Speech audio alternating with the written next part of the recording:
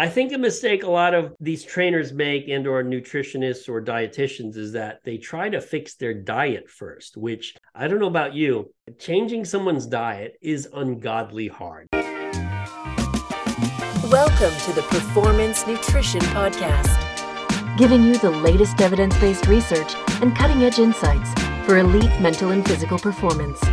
He's connecting you directly with the world's leading experts and coaches. Here's your host, Dr. Bubbs. Welcome back, or welcome to the Performance Nutrition Podcast. I'm Mark Bubbs, and this is season number 7. Delighted to be talking with Dr. Jose Antonio today, CEO and co-founder of the International Society of Sports Nutrition and co-founder and vice president of the Society for Neurosports, both academic nonprofits dedicated to the science and application of sports nutrition, supplementation, and sports neuroscience. Dr. Antonio has published over 100 peer-reviewed papers as well as over a dozen books and is currently a professor at the Nova Southeastern University in Davie, Florida. I met Dr. Antonio quite a few years back now at an ISSN event, and if you haven't been to one, then definitely add it to your list. The research, the presentations, the networking, it is definitely all top-notch. I think you're going to enjoy today's conversation. Jose and I cover a lot of territory and really a lot of the applied parts, where the rubber really meets the road on things like fueling for team sport, concussion, use of creatine, challenges of making dietary changes with athletes, and a whole bunch more. If you want to circle back to season 1, you can hear the previous episode with Dr. Antonio. We talk all about supplementation in sport there. So if you're interested, then definitely check that out.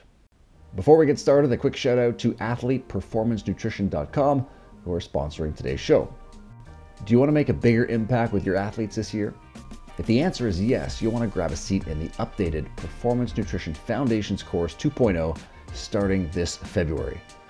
Level up your knowledge on team sport nutrition, immune nutrition, fueling and compressed windows, sleep, the athlete gut, nutrigenomics, and most importantly, mindset, coaching, and how to connect with your athletes so you can really make a difference. You'll learn from leading experts you've heard from on the podcast, you'll get access to monthly mentoring sessions, and you'll be able to connect with like-minded practitioners working in the field. Just head over to athleteperformancenutrition.com/courses. Last chance to save as well, 50% off the cost of the course using the code PN2023. That's athleteperformancenutrition.com/courses. Use the code PN2023 and save 50% off the cost of the course. And you can join us this February for the 12-week intensive. All right, let's get rolling. My conversation with Dr. Jose Antonio. What's new and exciting this year at the university with the students and the projects you guys have on tap? Well, I do want to make a quick plug where myself and a colleague, Jamie Tarter, we're organizing a neurosports conference called the Society for Neurosports. It is at Deerfield Beach, Florida. So if you want to escape the rain and the cold, come to Florida, February 17 and 18. And we have, it's an interesting combination of exercise scientists and neuroscientists. Amazing. And so, for instance, some of the projects we're doing now, a lot of it involves dietary supplementation, but also looking at the effects of dietary supplements on cognitive performance, not just physical performance. So that's where we're trying to blend exercise science and neuroscience. So in a way, it's kind of a wide open field because I always talk, when I talk to neuroscientists, the conversation sort of goes like this. The exercise science people are really good in understanding things from the neck down. We know skeletal muscle, we know cardiac muscle, we know, metabolism. But then when we start dealing with the brain, we're like, I don't know what's going on because you can't biopsy the brain, right? Yeah, exactly. But then the neuroscientists, they have their own conundrum because 99% of them do only animal work because you could take out the brain. Yep. And I tell them all the time, I say, unfortunately, a lot of the rodent work just doesn't apply to humans when it comes to exercise and nutrition. Mm-hmm. So trying to get the neuro people to study humans is actually, it's quite a task because it's not really how they're trained. So, but like, for instance, there was a recent publication which looked at, they called it brain training, the effects of brain training or brain endurance training on subsequent endurance performance. Okay. So what they did, and I was like, well, this is interesting. I wonder what the endurance performance was. And then when you find out, you're like, okay, well, it's kind of goofy, but at least someone tried. Nice. So they gave them a task, right? Something that's mentally challenging. I mean, there's so many things you could come up with that's mentally challenging, but let's say you come up with a task.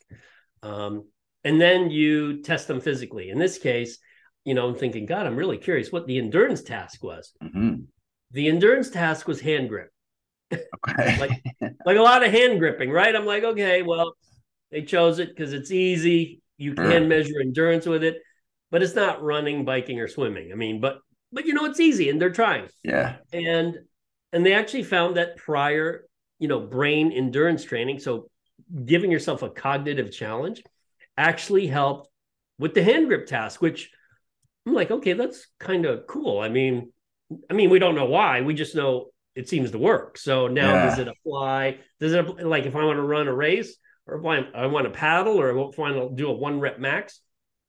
I don't, maybe, because we can't biopsy the brain. So we're all sort of like, for sure. Is there an example, Doc, of like the type of brain challenge that they might have given? Like what's an example of what you might do? I think one was the Stroop test. It was the color and the words not matching. And I think you have to say the word. Okay.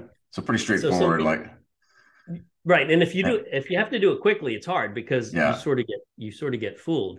But I sort of liken this sports neuroscience field to, you're sticking your hand in a box that's dark, and you're feeling around and trying to figure out what's in the box, but you're never allowed to look at it. So you're like, what is this? And because that's the brain, and it's complicated, but that's just the way it is. So we're doing that. And also, I'm still doing the traditional exercise science stuff where one of my grad students, she's working on it's the effects of a high protein overfeeding, but we're looking at a particular gene. It's called the FTO, or fat mass and obesity associated gene. And once we genotype all the subjects, so some subjects will be what we call normal obesity. So, normal risk for obesity. Yep. The other subjects will be at higher risk for obesity. And obviously, subjects don't know what their genetics are because they've never been genotyped. Yep. So then after the 4 weeks of overfeeding, is there a difference in how their body responds in terms of body composition to overfeeding? Now, I want to backtrack a bit because we did a similar study with underfeeding. Okay. And with calorie underfeeding. And we wanted to see if those who had the genetics for a propensity for obesity, if they responded differently than those who had a propensity or normal risk for obesity. Mm-hmm. And we really found basically no difference. And I hate to say it, and you know this well, that at the end of the day, if you eat less, you lose weight. It would be nice if the genes helped to describe a little bit more, but I guess in some circumstances, it's just so many inputs, isn't there? So I guess in this next one, you're going on the protein overfeeding side to see if there's any potential there. Is that right? Yeah. You know what? The irony of this is that not many people do protein overfeeding studies. I wish they would, but I think what people are finding is that it's kind of difficult to eat a lot. You think it's easy. It's like, okay, just eat a lot more protein than you're used to. And it's like, oh, that's easy. I'll just drink shakes. And then after like the third shake, you're like, God, I really don't want to do this. So we need more of those overfeeding studies because, at least in the athletic realm, protein, eating a lot of protein is an issue. And people are always asking me, well, what about I said, what about your aunt or uncle who just walks their dog 3 times a week in the neighborhood? Should they consume this much protein? And my answer to that is there's no way in hell they're ever going to even think about consuming that much protein. So for them, it's actually a moot point. Yeah. The only people who purposely consume that much protein are athletes. And it's usually athletes more on the physique side, but also I've worked with a lot of endurance athletes, and now they're becoming a lot more cognizant of, I need to get my protein, because out of all the macronutrients, and I think you would agree, protein might be the most difficult to get enough of. Yeah. Let me ask you this. Have you ever met an individual who works out or an athlete who has come up to you and said, you know what, Mark, I just can't eat enough carbs. I'm having a hard time. I don't know how to do it. Help me. It's pretty easy to knock them back depending on the types, right? Right. Exactly. Well, and that's a great point, because then obviously with athletes, I mean, you get the palate fatigue, whether it's shakes, whether it's chicken breasts, whether it's the same type of proteins all the time. And so, we get this with the different staffs or athletes of, like, you assume that an athlete is hitting a certain amount, but when you actually pause and look at what they're taking in, you're shorter than what you think, right? Yeah, and in fact, talking to I have friends who are still bodybuilding well into their 50s. And I met them when I was in grad school, like 20, 30 years ago, and even they'll say, my jaw muscles would get tired if I tried to eat that much protein. So the only way to do it is through shakes. So the idea that it's just easy to eat quote, too much protein, although it's not clear what too much protein really means, but hey, eating too much protein, no, it's in a way, it's physically difficult. It's not something that anyone, put this way, I could easily overeat on carbs and fat. I mean, let's face it, carbs and fat tastes better. And it's like, 100%. I could eat cake, I could eat cookies, whatever. It's eat ice cream. I'm like, but if you're full, like, my daughter always says that we go to a restaurant, we're full, and she's like, you know what, even though I'm full, I could still have sugar. So we have dessert. I'm like, yeah, you're right. I don't want another piece of steak, but give me that piece of sugar there, and I will consume that cake, or ice cream or whatever. It's just weird how the brain and the tongue, it's like, give me sugar, give me fat. It's so much easier, isn't it, with carbs or fats to change the taste profiles and make it, the brain sort of lights up. Whereas protein's tough, man. You can only really go so many ways. I know, and you can only flavor it so many ways. Whereas sugar and fat, it's like, wow, there's so many delicious combinations. 100%. And in terms of the conference, I mean, obviously, head trauma's front and center with football, ice hockey, even soccer.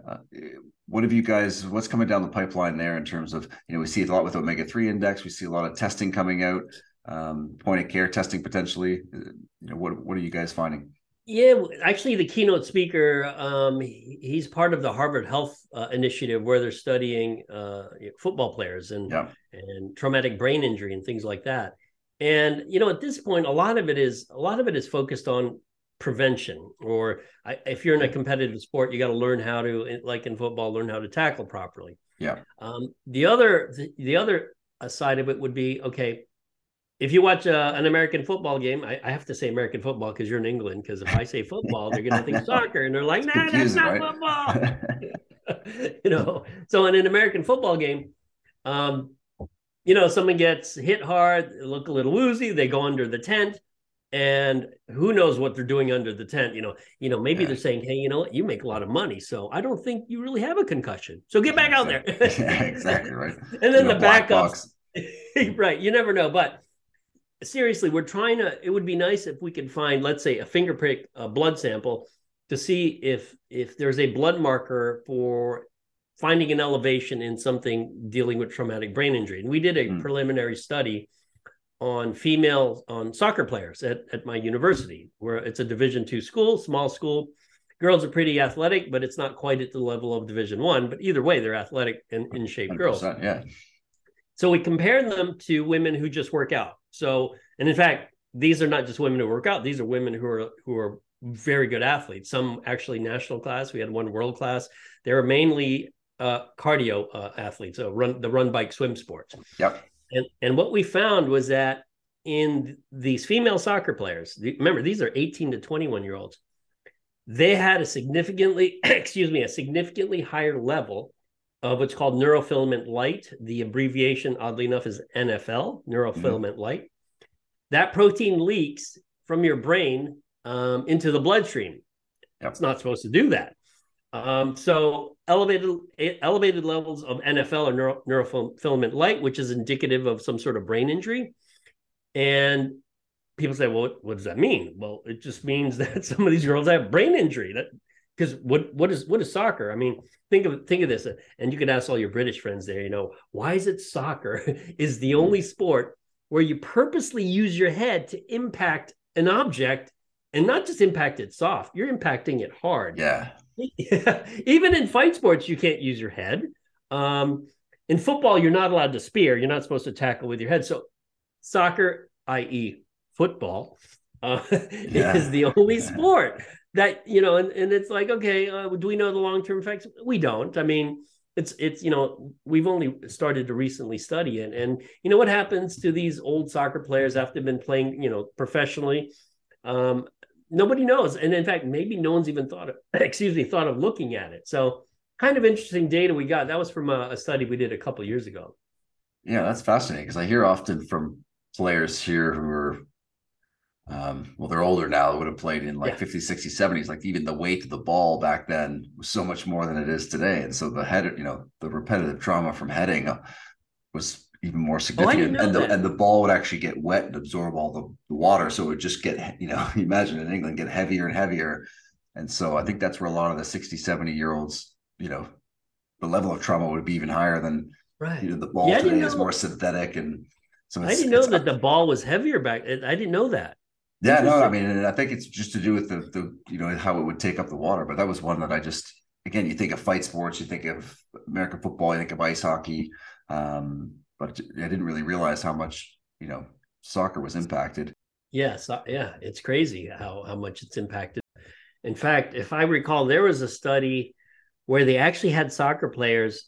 It was a randomized controlled trial where they actually threw the ball at them the way you would in a game. Yeah. And they actually they headed the ball. That was part of the study. Yeah. And they did find signs of brain trauma, which kind of makes sense because you're basically, it's like someone tapping your head a lot, like for sure. And on the on the therapeutic side, I guess prevention or even post head trauma, obviously we see things like creatine, a little bit of research around curcumin and things. In your eyes, what are some of the big rocks there, and what are some of the things that might be coming down the pipeline? Well, I think even though we've had data on creatine helping cognitive function for a while, it's only recently, I think, seeped into the notion that if you take it prophylactically, it might be good for your head. Yeah. Because, let's backtrack. For one, most people have this sort of weird view of creatine. I mean, there's so many misconceptions about it that forget the whole athletic thing. Just asking people in general, they're like, oh yeah, creatine. Some people think creatine's a steroid, which is kind of goofy. But it causes cramps. It's bad for your kidneys. And I'm like, still going around, right? Yeah, who makes this stuff up? And so it's funny that, or ironic that the supplement that has literally over 500 studies is the one that we're constantly defending. It should be the other way around. Exactly. We did this was the first time in a long time I actually did a study on sedentary people, because all my studies are in trained people. Yeah. And it was in collaboration with the psychology department. And we gave them creatine. This was for a period of 6 weeks. And then we stratified them to sedentary, which was most of them. Most of them did nothing. They were basically college students who did nothing. Okay. So you have sedentary people. Laptop time. Right. Then you had moderately active. Then you had highly active.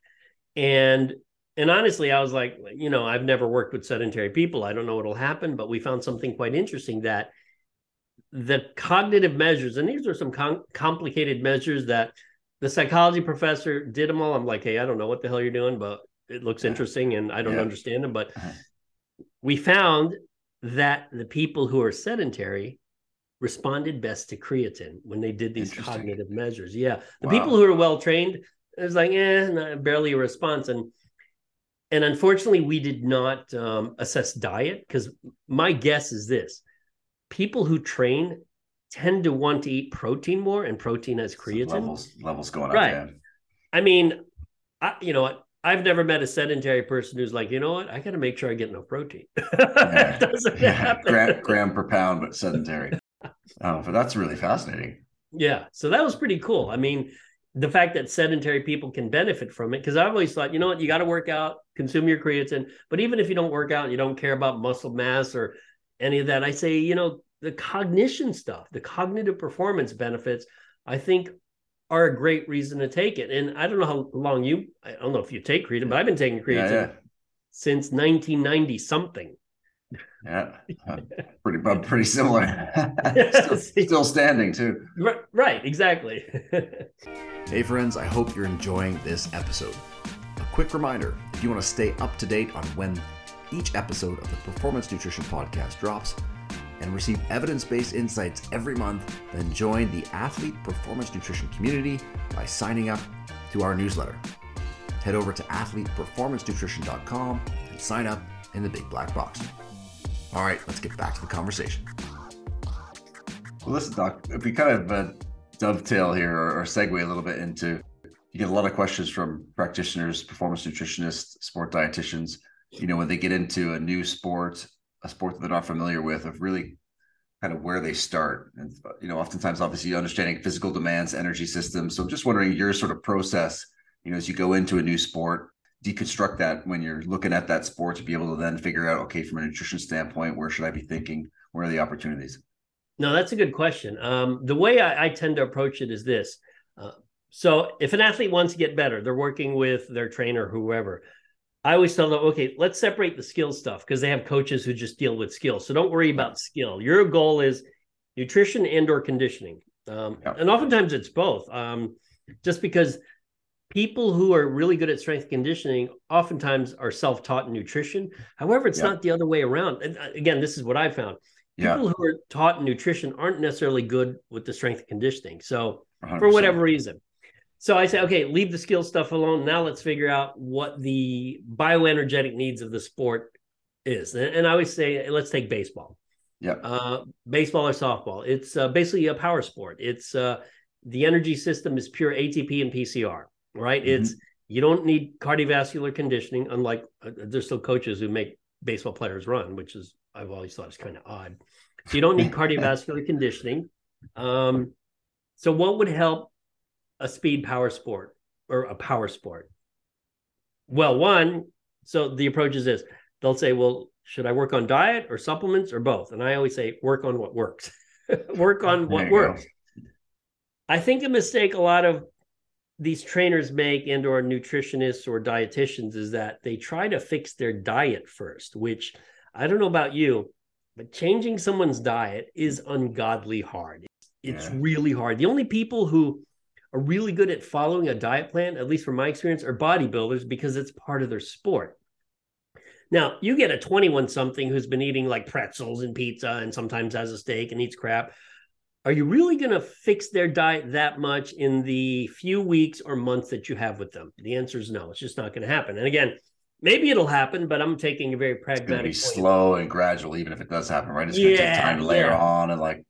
So what I try to do, in fact, I work with mostly endurance athletes because that's who I'm around, is, okay, what are the simple things? Well, on the diet side, I tell them, I'm not giving you a diet, but I do know for most of you, getting adequate protein is a problem. So the one thing I ask you to do, I give them simple behaviors. One thing I want you to do is have a post-workout shake after you train all the time. It's a simple thing. I hope all of you can comply, but I will say, if you can't comply to that, guess what? You'll never comply to a change in diet. If you can't have a shake after you work out, you ain't changing your diet. So that's the one thing I want you to do. And then the issue of supplements always come up. I'm like, okay, supplements are easy because you're not really making a wholesale change. So let's take a simple one. Let's say for distance running or cycling, caffeine. Some people, if they drink coffee, I say you could actually drink black coffee before a race, or it could be coffee with sugar. Either way, it's probably going to help.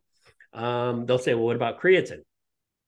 And I say, this is kind of tricky for runners because they might gain body weight. It might be an issue. For rowers, it doesn't matter. For rowers, it'll definitely help because there's data on rowing and creatine. So it depends on the sport. And obviously for strength power sports, creatine would help quite well. And then, we go through the whole laundry list of supplements. What about beta alanine? Well, for rowing, it would definitely help. For a sport like baseball, it would be completely useless. So I always ask, find what the goal is of the athlete. And obviously, if they're in a particular sport, we kind of know what the goal is. I mean, because they're playing a sport, the goal obviously is to win, but they want to be better individually. And once we know the goal, we figure out, we'll know the energy systems, and then we can figure out what simple dietary changes they can make and what simple supplement changes they make. Because from my experience, actually watching friends who try to do the diet thing full time, all I see is frustration. And in fact, they'll always say, oh my God, my client, after 2 weeks on the diet I put them on, now they're bitching about how nothing's happening. I'm like, it's 2 weeks. And they're like, I know, but they're complaining like, fat's supposed to melt off in 2 weeks. I'm like, I'm like, that's why I don't give diet advice. Yeah, exactly. They just complain. It's like, how about this? Try 2 years. But if you say 2 years, I'll be like, 2 years? I got to wait 2 years for this? I'm like, how about 20 years? Can you do this for the next 20 years? Like, what, 20 years? So yeah, the buy-in gets to be pretty steep. And it's interesting because even with athletes, I mean, the best success I get is when we get to hire them a personal chef, right? Because like, all that's taken care of. Yes. Palatability's up. And it's like, but that's obviously a big step up for most of us to go to that level. But man, I wish it is tricky. Yeah, I mean, that would be the dream. And Doc, if we just circle back to even just for practitioners listening in again, if and I've had this from clients who are even, kind of type A's and high achievers, like, oh, I don't want to blend a shake, or I don't want to carry the powder. Like, is that where you would just segue into like, a pint of milk or an RTD or something like that? Like, would you just go more convenience at that point? Absolutely. In fact, the goal is to make sure they can comply with the behavior and make sure the behavior is as simple as possible. So I actually don't even recommend protein powders. I'm like, these are shakes you could buy. They range anywhere from 20 grams of protein to 40 grams of protein. Yeah. Just get at least 20 grams. If you get more, that's better. But if you get 20, that's still good. But the powders, I mean, bodybuilders really good with, scooping powders, putting creates and all that. But the average person, they go to a gym or they go out for a run or they go out, for a bike ride or whatever. They get in their car and they want something to drink. And it's just, to me, humans, I guess we're kind of lazy. We want things sort of, here's your shake, drink it, Yeah. And I know at my university, that's literally, I think, what they did. When they'd done training, here's your shake, drink your shake. Yeah, hand it over to them. Yeah, now go to class. Well, it's interesting in the general population too, because we're so used to a sporting environment where you get into some of these other environments where like having a shake's just different than what everybody else is doing. And so there's already a bit of social, you have to be really into it, don't you, to decide to sort of do something that's markedly different than everybody else rather than just grabbing a drink that's ready to go, right? Yeah, I think that's true. But then again, you know what? In terms of behavior that's markedly different, how people who exercise are doing a behavior that's markedly different. True. If we pick your brain a little bit more here, Doc, sports where we're relying on, again, explosive sports. Again, let's circle back to things like an ice hockey 30, 60-second shift. Now, in a game, you're only going to be playing 15 minutes, maybe 20 minutes. So we're not going to tap out glycogen stores completely. But this is one where I see a lot of strength coaches around the idea that, well, if they're not losing glycogen completely, then carbohydrates aren't inherently that important during shift or between periods. So just wondering, again, how you sort of deconstruct that. Yeah, I think part of that would be, and the players and or the coaches probably know more in terms of the exact amount of time they're on ice. And from that, you can sort of back calculate what their energy needs would be if they need to consume carbs, during the game. And to me, there's not a downside to consuming carbs during a game. If anything, it has no effect or it might help. Carb, and in fact, carbs and caffeine, because the extra sugar, certainly not going to hurt. It's easy, as you know, carbohydrates is easy to oxidize, so it's a simple fuel. The caffeine can help, the central nervous system. So I always tell athletes, try this in practice, at least particularly in practice that mimics the game. See how you feel, and then if it seems to help, implement it in the game. But I guess a lot of coaches themselves are kind of, they don't want one athlete doing A and the other athletes doing B and C. They kind of want them all doing the same thing. I mean, if it works for one person, you'd think it worked for everyone else, but it kind of depends on how much someone's playing. I mean, whether it's hockey or any other sport. But I always suggest try it in training, try it in practice, and at least you'll get some sense of whether or not it's helping. But I doubt it's going to hurt. So it's one of those things, one of my favorite sayings that I tell athletes is if it helps or has a neutral effect, try it. I mean, nothing bad could happen. Yeah, 100%. I mean, it's one of those ones where it gets tricky when you got body composition sort of concerns. And then I just find it interesting when we're consuming large amounts of carbohydrate or sugars away from activity or sport. And then within the game, we're actually not consuming that much. And you think to yourself, okay, like to your point, I think we need to flip that a little bit because we're going to, at worst, get a neutral effect. And more than likely, whether it's obviously on the physical side or cognitively, we're going to, have that sort of sharpness there. Yeah. And in fact, the whole sugar thing, that my general advice is, as far as diet, you should limit what you consume in terms of sugar outside of training and or the game. but it's perfectly fine to consume that simple sugar, during training, if it helps you perform. So, and you see this a lot with endurance athletes. In a way, they almost have to consume sugar, especially like if you're on a bike ride, if you're cycling hard for 2 to 3 hours, you kind of need to do that. And also it helps you practice for when you're actually in a race. You're already used to consuming fluid or some sort of food. Obviously for the, if you're just into resistance training, I mean, energy expenditure is like nothing, let's face it. Yeah. So it's not quite the accelerations and decelerations of team sport and whatnot, right? Right. Yeah. And then, I mean, I guess the last part of that would be just sort of late game energy. I mean, I think the tricky part with team sport, again, is just the palatability of people like to have just water or have that mouth feel or things. But we know as you get into the back half of a basketball game or a hockey game or whatever it might be, I mean, we're going to get some potential benefits there. So there's certain strategies you've used over the years or colleagues or, athletes that you've worked with that found helpful? Oh yeah, I'm a big fan of sugar and caffeine during an event, particularly the chronic endurance events. I call them the run, bike, swim sports. For team sports, it's a little trickier because obviously it depends how much you're playing. But for instance, a sport like basketball, certainly it's going to help. I mean, particularly if you're a guard, because guards are doing most of the running. Centers, they don't really run that much. Would it help them? Maybe, maybe not. I mean, again, try it in practice. But a lot of the nutrition focuses on, proper hydration. So that's particularly in South Florida. If you're training outside, that's an issue. You got to consume plenty of fluid. Yeah. And if you're exercising for more than an hour, I always suggest, some sort of sports drink. I don't think water won't cut it by itself. And also a lot of the nutrition is something that they have to practice during training. And actually the strategies are fairly simple in terms of calculating how much fluid you need, how much carbohydrate you need. Like for instance, I work with a cyclist who we calculate, okay, let's go for 60 to 90 grams of carbs per hour, see how that works.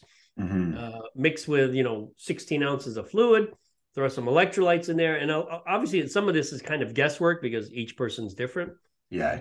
Like you said, but once you go through these ramifications of, each athlete ends up, as long as they're cognizant of what they're doing, they end up dialing down what's really important for them. So, but a lot of the sports nutrition advice I give, it has to do with what they do during training as opposed to what they do necessarily during a game. Because if they do it during training, it's in a way it sort of takes care of itself during a game. They're much smarter about it.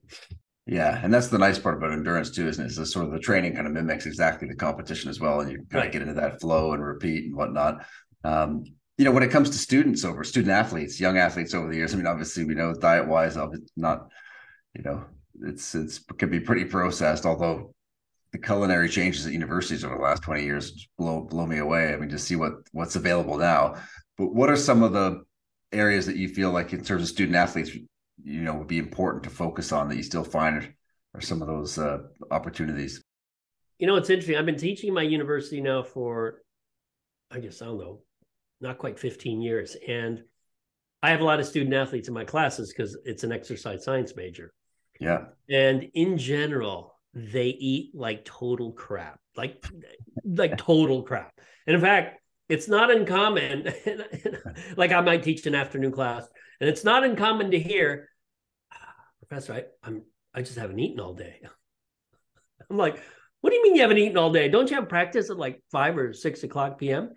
Yeah, but I get so busy. I don't have time to eat. I'm like, how? That's a mentality I don't get. How do you get so busy or not? Like for me, I'm like, I wake up, I'm like, I think I want to eat. 12 o'clock comes, I think I want to eat. So especially in your 20s, late teens. Right. I mean, you're in a way, you're little, I think some of them are still growing. So yeah, the biggest issue is being underfed. A lot of these student athletes, not only do they eat crappy, but a lot of them just don't eat enough. And so they're definitely not getting enough protein. And their eating tends to be really hit or miss. Like they might skip breakfast, they'll have a crappy lunch at the cafeteria, then they go to practice, and then 7 or 8 o'clock at night comes around, and then they have their only real meal. And that's why whenever I've talked to the strength and conditioning coach or the coaches, I'm like, okay, we're not changing their diet. I mean, this is a pattern. They probably did it in high school. So they're following the same pattern. And that's where I stick to the simple stuff like, hey, could you at least get them to just drink a shake after they train, after practice, just give them a shake, give them 2 shakes, if they're really hungry. But yeah, they're underfed and the diet quality is poor. But invariably, a student athlete will say, but you know what?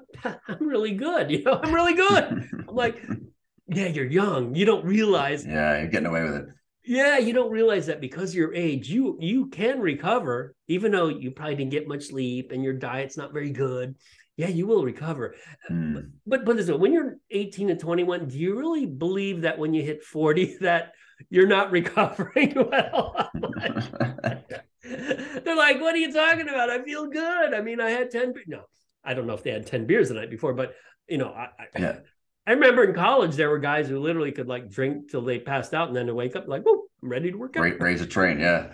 Well, that's an interesting one as well, because it's one of those sort of simple things that can seem almost too simple, of just establishing a meal frequency for an athlete to say, hey, I need you to eat this 1, 2, 3, 4, 5 times a day. We got to keep repeating that until you actually do all 5 of those.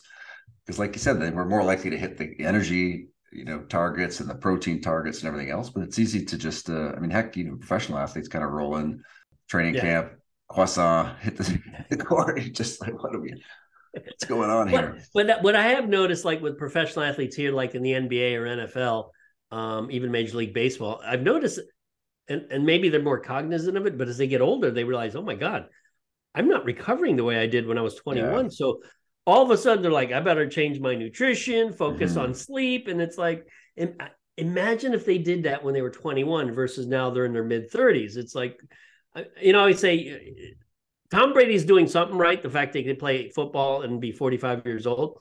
Yeah. And I think part of it is, when you look at his diet or training, it's like, okay, there's some weird stuff going on, but part of it might be in what he doesn't do. Maybe he doesn't stay out late. Maybe he doesn't drink too much. Maybe, in fact, I don't even know if he drinks. Well, he did drink at the Super Bowl when they won. Yeah, exactly. He probably only drinks for a couple months, and then once he's back on, he seems like that type of personality that. So he might be avoiding those behaviors that tend to just be not good for you versus a lot of, we always want to see, okay, what are they doing? What are they doing? Whether it's diet or sleep or whatever, when in fact, you might want to step back and say, yeah, but look what they're not doing. And look what those other guys are doing. And maybe that's why he can play, still be healthy at 45, and he can still sling the ball. I mean, I don't know about you. Have you thrown a baseball lately? Yeah, I used to throw a lot of baseballs back in the day. And now you were a baseball player. And now when I throw one, I can hear all of the noises. It's like, okay. If I used to coach my kids when they played softball. And so I got used to, throwing with them. Yeah. But I had to warm up a long time. Yeah. Like I remember as a kid, I could just get a ball and fling it. I could just fling it. Now I'm like, if someone says, hey, let's play catch, I'm like, could I warm up for a long time first? I'll need 40 throws just to get the blood flowing. Right. So that's why when I see a 45-year-old playing professional football, I'm like, wow, whatever he's doing, it's certainly crazy out of the ordinary. And because you and I can't even throw a dang ball. Yeah, no, it is, incredible. And, I guess maybe on that note, if we shift gears a little bit and talk about, biomarkers, lab testing, recovery, whether it's the collegiate athlete, whether it's some of the pro athletes or endurance athletes that you work with, what are some of the tests that are staples for you? And what are some of the ones that, you find maybe can give you that little bit extra knowledge for certain clients and it's difficult to tease out? What's interesting is, I've talked to some of my colleagues about looking at heart rate variability. Can't really do blood tests because the average athlete, you're not going to have access to any blood tests. So it's the typical stuff like heart rate variability, sleep quality, and whatnot. But it's funny, and I do this with myself. I always go back to, and this sounds kind of crazy, I always go back to, how do you feel? Because I do that to myself. I have a watch that measures everything. I'm like, okay, well, my heart rate was this and this and that. Yeah. The next day I should be recovered, but the next day I feel like crap. And I'm like, whoa. And it's the same with athletes I'd work with. It's like, okay, you feel like crap, even though technically you slept really well. So do you go by the number on your watch or do you go by how you feel? And even during training, I don't know if you do this. I don't know do you do a lot of cardio? less than back in the day, but still some. Yeah. Okay, so I do a lot of paddling. They have stand-up Yeah, paddling I saw races that. in Florida, right? Because I Awesome. mean it's warm, so you could literally race all year. And I have a watch that measures everything: stroke rate, stroke distance. I mean, I have all this information, but then when it gets down to it, I'm like, okay, basically, if I wake up and I feel really good, I'll train hard. Yeah, So, yeah, yeah. So here I am, a scientist being, just go by how you feel. And others need the number. Like for instance, for a while I did a self experiment. I'm like, I'm going to use heart rate as a gauge of training intensity, and so I yeah. can determine what my volume is. And for whatever reason, heart rate and level of perceived exertion or perceived effort, a lot of times it just didn't match. Yeah. I'm like, okay, my heart rate is low, but I feel like I'm killing myself, or my heart rate's high, and I'm like, whoa, I feel really good. So Yeah. I've quit the heart rate stuff. Now I'm back to just perceived exertion because and I go back and forth. I'm like, okay, I'm going to wear my heart rate monitor, see what happens. I'm like, but sometimes there's this weird mismatch, and I'm like, you know what? Sometimes the old school stuff of you wake up, how do you feel? Do you feel like you slept well? Is almost good enough. I mean, I'm not sure it's good enough for everybody, but it seems to be good enough. And that's what let's face it, that's what coaches did in the 70s and the 80s and the 90s. It's like, how do you feel? I mean, Yeah. yeah. I guess it's the nature of a complex problem, isn't it? I mean, there's so many inputs that we can't know all the inputs, and something's being influenced, and it's like we're trying to tease it out to these sort of 3 or 4 metrics, but there's just so many more things. I mean, mental, emotional state, like you say, sleep and everything else, hydration status. And so Yeah. it is interesting that if you go back to sort of the heuristics or kind of the wisdom side of how do you feel, and it's actually over time a pretty good marker of It seems to work most of the time. So it's interesting how the more technology we get, the more now we have all this data, but we're not sure what to do with all this data. It's sort of like I have a friend who trains a lot of mixed martial arts fighters. So how does he train them? Well, it's basically you train by feel. I mean, you still go through the typical strength and conditioning, but there's things you can measure, but at the end of the day, is it a predictor of anything? And the answer is, well, no, it's kind of not predictor of anything. But I think we like to think we have more control over how the human body responds than we really have. Because maybe that makes us feel better. We're like, well, your heart rate variability was this yesterday, and now it's this. So we're going to dial back on your training. And the God's honest truth, we don't know. We don't freaking know. It's tough, especially as you get away from endurance sport, right? I mean, I actually had Dr. Corey Peacock on a few seasons ago, and he was talking about Kumar Usman and even using Omega Wave and things. And basically, the score always came back crappy, but he felt great and looked great and everything.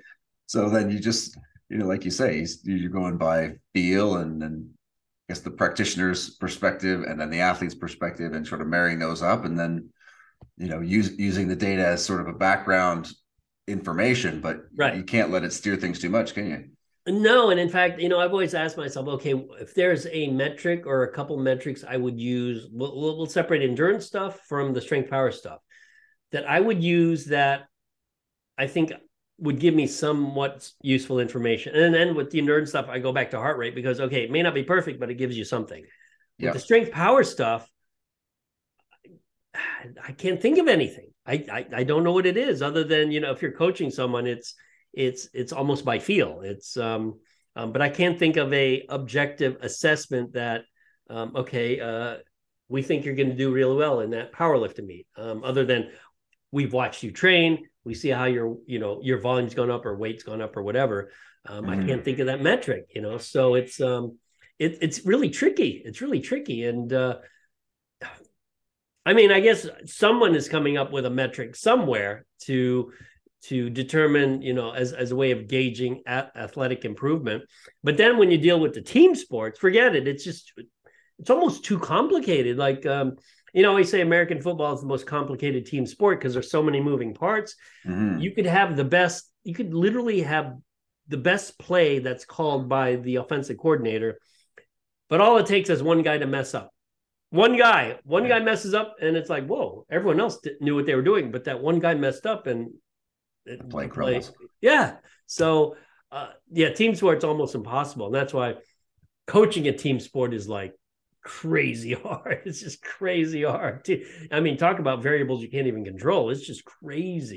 Yeah, I mean, it's just tricky, isn't it, with just the readiness and, of course, a lot of force plates and things being used now to be able to kind of assess that type of fatigue or neurological fatigue. And it's interesting how the mindset matches up, because you can still have that, but if the mindset's in a certain way, certain athletes can just sort of, all the numbers again look terrible, but they can sort of push through, and you might have an athlete that looks good, but for some reason they can't seem to find that pop. And so there's always that sort of gray in there. And and I think that's what makes, I think that's what makes our field fun, because we're trying to put a box around it and understand it. But again, there's so many variables, and I guess that's what makes it interesting to study. And that's why, absolutely. That's why get closer and closer to the truth, but there's still, it's so complex, isn't it? It is. Yeah, it's crazy complex. And so I think that's why I tend to gravitate towards those sports that you get first place, second place, or third place, the individual sports, because the variables are easier to control. Yeah. The team sports, when if someone plays a team sport and asks me for advice, I always say, well, look, I can help you do better with X, Y, and Z, but it doesn't mean you'll play better. I mean, because there's all these other things going on. For sure. You be stronger or faster, but right. Exactly. Can't make you hit the baseball any better. Right. Exactly. Yeah. Now, this is, again, transitioning a little bit here. I mean, if we talk diet and how difficult diet is to shift to people, I'm just curious, though, in terms of certain foods, maybe over the years, again, with different types of athletes, whether certain types of carbohydrates at different times, or again, are there some of those tools that you use with athletes, or that you've had other practitioners use that you found, hey, that's particularly useful? Or well, what I've found is for most people, they tend to eat or mimic what they did growing up. So you're working within sort of a system of, this is what they grew up eating, so you're dealing with this. They're not going to really deviate from that much. And just to give you an example, like myself, or people who grew up in an Asian family, we eat a lot of rice, right? You're not going to get someone of Asian descent to eat less rice or no rice. It's just not going to happen. So you're dealing with, okay, this is what they're used to eating. So you got to work within that sort of small bubble of food, and that trying to introduce new things oftentimes doesn't work. So it's sort of like, this is the menu they're bringing to you. And it's like, okay, let me pick from your menu what works best for you. And maybe some of the things that aren't so good, we'll limit it, but we won't eliminate it. I'm not a fan of eliminating anything, because I think people by nature, if you tell them you can't have it, they're going to want it more. But it's one of those things where you sort of have to work with what they're giving you versus, hey, you know what? this is the best thing I think you could do dietarily, because adherence to something like that is near impossible. Yeah, it's a tough one, isn't it? Especially you gotta have the buy-in and the years to be able to work with somebody, don't you, to be able to lay that on? Because like you say, in 4, 8, 12 weeks, it's a challenge. Yeah, the buy-in is difficult. I do have a short story. I worked with one of my good friends. Her name is Victoria Burgess. She is the second individual, the first woman to paddle from Cuba to Florida. Wow. Yeah, that's how long was that? 27 hours she paddled in the ocean. Yeah, it's no joke. Yeah, no joke. And the scary part, I said, isn't it dark out there? Yeah, because they have a crew. They have a boat that's like 1,500 feet away. Just make sure she doesn't die. She's like, you would not believe how pitch black it is in that, but because it's so pitch black, you see all the stars. But I said, but you can't see the waves. She's like, no. So it's a little scary. It's a little scary. Unbelievable. But this was interestingly, dietary. This was an example where when she first brought it up, I said, okay, there's, in a way, training for this is easy. She's highly skilled paddler and surfer, so the water's not an issue. I mean, she dealt with 12-foot swells in between Cuba and Florida. Wow. You're really only dealing with two things. One, volume has to go way up. You got to paddle. You got to paddle for hours. I mean, because if you're going to paddle for a day, you better get used to paddling for half a day under ideal conditions, because your conditions will suck. The other thing is, I want you to eat anything and everything that tastes good. I don't care if it's the shittiest food you could think of. If it tastes good, whether it's Oreos, pizza, cookies, everything. But you have to practice it while you do these long paddles. So she literally ate all the junk you could possibly eat for the 20-something hours, because the goal was this. You want your brain on. The minute your brain says, I'm done, you're done. You're going to quit. So let's just keep your brain awake. Caffeine, sugar. Not so much protein, because you're going to have a hard time digesting it. So it was really caffeine, carbs, caffeine, sugar. She ate Pop-Tarts. There's a picture of her trying to eat pasta. I mean, they basically handed her spaghetti and she's like stuffing it in her mouth while she's on the board. So in a way, it was easy. This kind of dietary advice was easy because it's really survival. I'm like, you do this, you survive. If you don't do this, you're going to quit. And then you'll be embarrassed because your friends are like, oh, you didn't make it from Cuba to Florida, even though, I mean, who's going to make it? No one had done it. Right. Yeah. So that was way that was quote an easy one, because the goal is, it's not easy technically. I mean, I would drown if I tried to paddle from Cuba to Florida. Same here. But it's sort of like, have you heard of the Badwater 135? It's a foot race. Yeah. 135-mile foot race. It gets hot as hell. They have a crew. Each runner has a crew follow them. But one of the things you got to learn is how to eat. Don't worry about what you're eating. Just get food and calories while you're running. So in a way, those are kind of fun, simple things when you're dealing with athletics, because the goal is simple. You're going from point A to point B. You don't want to die. You want to live. Gotta keep the fuel coming in. You're literally training the gut, aren't you, to just be able to get through that and be able to maintain your work output and get used to it. Because like you said, you can't be out in the middle of the water or the middle of nowhere and and start cramping up, and it gets bad pretty quick, right? Awesome, Doc. Well, listen, I could pick your brain here all day, but I want to respect your time. So as we kind of circle back to a conversation at the start of the discussion here, in terms of this year, lines of research that you guys are putting out, the students, what's got you excited this year? Well, this year I think the most important one is the fat mass and obesity associated gene study, where we're overfeeding exercise trained subjects on protein to see how their body weight responds, and if their genotype has an impact or not on the way they respond. Now, here's my personal bias. Regardless of your genetics, if you're overfeeding on protein, you're not going to get fatter on it. That's just, in fact, I think it'd be hard to get fat on protein overfeeding, but there could be those people. I mean, there might be people who do get fat on it. Yeah. But I doubt, it might be a rarity. So I think that will be one of the more important studies that we'll be doing. Hopefully we'll be finishing it by the end of the year, and we'll be presenting that data. I also want to, if you can, invite you to the ISSN conference. It's this June.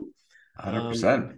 June 15 to 17 this is in Fort Lauderdale Beach. So nice. Yeah, so bring the family. They can hang out. There you go. Beach, Hey, it's rain. Yeah. No, it is a great event. It's definitely one to check out. We'll put all the links up there, and Doc, I appreciate you carving out some time, and I'll keep you posted when it goes up. Thanks, Mark. All right, thanks, buddy. Appreciate it. Thank you for listening to the Performance Nutrition Podcast. You can find the full video interviews on YouTube at the Performance Nutrition Podcast channel. Finally, if you enjoyed the podcast, please rate, review, and subscribe, all that good stuff. Thank you, and see you next time. The Dr. Bubbs Performance Podcast endeavors to provide accurate and helpful information to listeners. These podcasts cannot take into account individual circumstances and are not intended to be a substitute for health and medical advice from a qualified health professional. You should always seek the advice of a qualified health professional before acting on any of the information provided by any of the Dr. Bubbs Performance Podcasts.